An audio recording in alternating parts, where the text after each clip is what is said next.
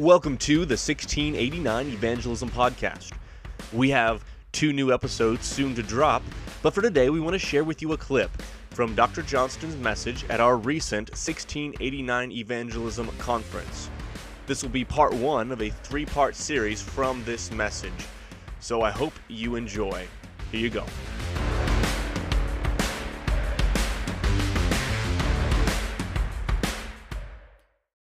Thank you so much for being here this evening. I know there's probably a million other things you could be doing, or hundreds, or whatever. I know the World Cup is going on in some of you are interested in soccer, and Croatia and played Morocco today, and France is playing Argentina tomorrow. But lots of things happening. But we're here to talk about the Lord and about making His name known. And this is actually an inaugural conference for the idea of 1689 evangelism. And I'm holding right here the 1689 Second London Baptist Confession of Faith.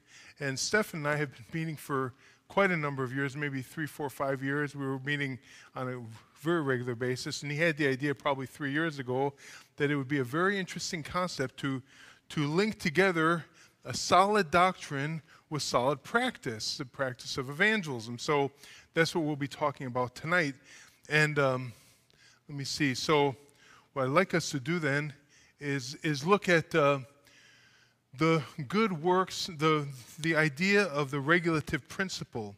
It says in the Second Baptist London Confession, good works are only such as the Lord has commanded in His holy word, and not such without the warrant as are devised by the blind zeal of man and upon any pretense of good intentions. What they're saying, they're a very interesting thing, and we'll see this in the Word of God, is that the Word of God is our rule not only for what we do, what we believe, but also for what we practice. And our issue, the modern challenge, I call it, our modern challenge is making sure that our practice follows what the Word of God says, and more than just our beliefs, that we actually live out what we believe. Amen? That's where the rubber meets the road. So tonight, our first session, tonight we'll talk about our modern challenge. Second session, we'll talk about our historic challenge. And then tomorrow morning, we'll talk about the means of evangelism, which is the use of the Word of God. And so moving ahead then to the clash. We are now living in kind of this existential clash going on. It's probably been going on for a long time because the Bible says there's nothing new under the sun. If you've heard that, say amen. Amen. There's nothing new under the sun. So if there's a clash today, the clash was there in 1914, and it was there in 1814, and it's always there. The clash is not letting culture encroach on the practices of the church in general, and evangelism in particular. And it seems like evangelism is an inroad, a special inroad for culture to sneak its nose and its ideas into the church. So let me begin by focusing on something here. Let's look at John chapter 1, if you have your Bibles with you. John chapter 1, verse 11 through 13. John chapter 1, verse 11 to 13. You guys probably know this by heart. And if you don't, I highly recommend. It's very easy to memorize, okay? Not complicated at all. Have any of you heard of the Gospel of John? If you have, let me see your hands. Okay. Yeah. So here's John chapter 1. He came to His own, and His own did not receive Him. Okay, that's culture. His own. In fact, it's so many people are against Christ that John could literally pen, His own did not receive Him, and he's correct in that. The vast majority, Jesus later said in the Sermon on the Mount, He said, enter by the narrow gate, for wide is the gate, and broad the way that leads to destruction, and there are many who are on it. Narrow is the gate, and small is the road that leads to eternal life, and there are few who find it. There are so few who are saved in reality that John can say He came to His own, that is His own creation, His own people, those who were made in his likeness, because we're made in the likeness of God, in the image of God we're made. Amen. And his own did not receive him. Verse 12, which many know from gospel plans, but as many as received him, to them he gave the right to become children of God, even to those who believe in his name. So we have two verbs, receive and believe. As many as received him, instead of reject him, received him, to them he gave the right to become children of God, even to those who believe in his name. Now the word repent is not found anywhere in the Gospel of John. Just so you know, that's not part of the vocabulary he has. It's found a lot of times in the book of Revelation, right? In all the churches, 5 of the 7 have to repent. They're called to repent. So it is available in the writings of John, but it just doesn't happen to be there. So receiving and believing have the same idea and concept and include the idea of repenting in there. And then verse 13 is what I'd like to focus on if you have your Bibles.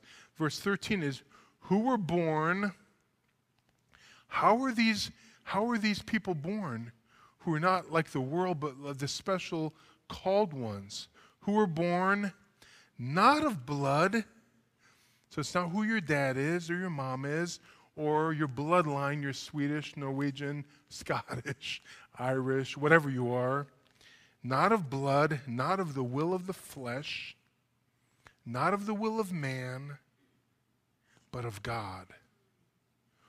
Whoa. So God somehow supernaturally in his divine power comes down and grabs people. He snatches them. He saves them using the power of his gospel, spoken, verbally spoken, outwardly spoken by someone who is a Christian who shares with somebody else. Now, it could be within the family, within a personal family, a mother is sharing with her son, or a father is sharing with his daughter or somebody, or in the church. But that's how the gospel goes forth, an amazing thing.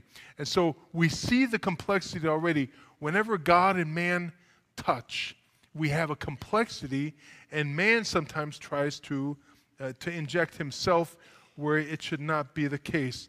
Now, so because of this clash of culture, where culture becomes the guide of how we do evangelism, instead of the Word of God, there is a clash there.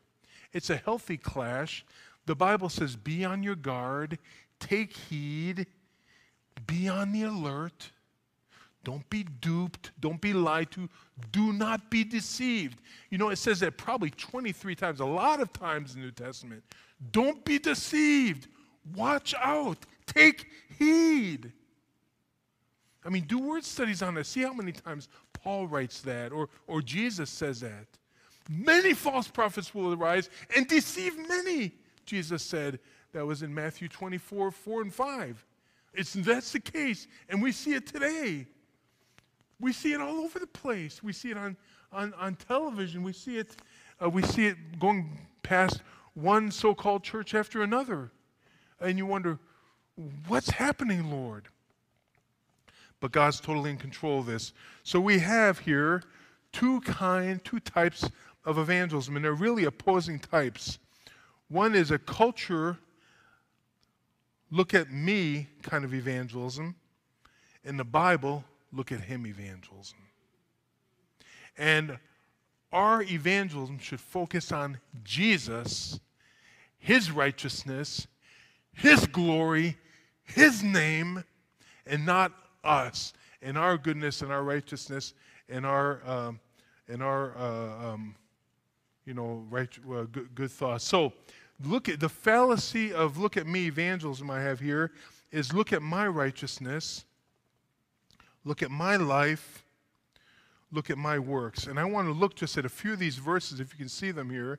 Matthew chapter 8, verse 1 and 2. I just highlighted a couple of these for our edification and our thought. Because listen, the Word of God is living and active. When he had come down from the mountain, great multitude followed him. And behold, a leper came and worshipped him and said, if you are willing, Lord, make me clean. Is that the right verse? No, Matthew 6, I apologize. Matthew 6, I'm not reading my notes correctly here. Take heed that you do not by your charitable deeds before men to be seen by them. Otherwise, you have no reward from your Father in heaven. Now that is very interesting. We live in a day when servant evangelism, servanthood evangelism, love loud, these are very important concepts that are talked about all across the United States, by the way. And we have to be careful that we watch out. Now, here's what it says, verse 2. Therefore, when you do a charitable deed, do not sound a trumpet before you as the hypocrites do in their synagogues and in the streets, that they may gain glory from men. Assuredly, I say to you, they have their reward. We have to be careful when we steal from the glory of God by putting ourselves upon a pedestal. And I think that's one of the dangers of look at me evangelism. I'm just being totally honest. This is what the word says. Look at me evangelism. Look at my life. Look at my righteousness. Look at my life. Look, let's turn to Mark chapter 6. Mark chapter 6, verses 1 through 6. Amazing verses. Look at my life.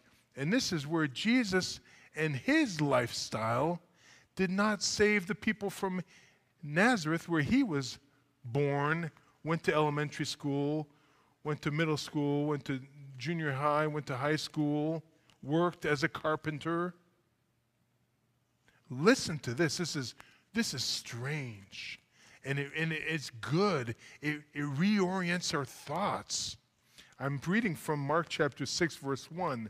Then he went out from there and came to his own country, and his disciples followed him. And when the Sabbath had come, he began to teach in their synagogue. And many hearing him were astonished, saying, where did this man get these things? And what wisdom is this which is given to him, that such mighty works were performed by his hands? Is this not the carpenter, the son of Mary, and the brother of James and Joseph, Judas and Simon? Are not his sisters here with us? So they were offended with him. And Jesus said to them, a prophet is not without honor except in his own country, among his own relatives, and in his own house.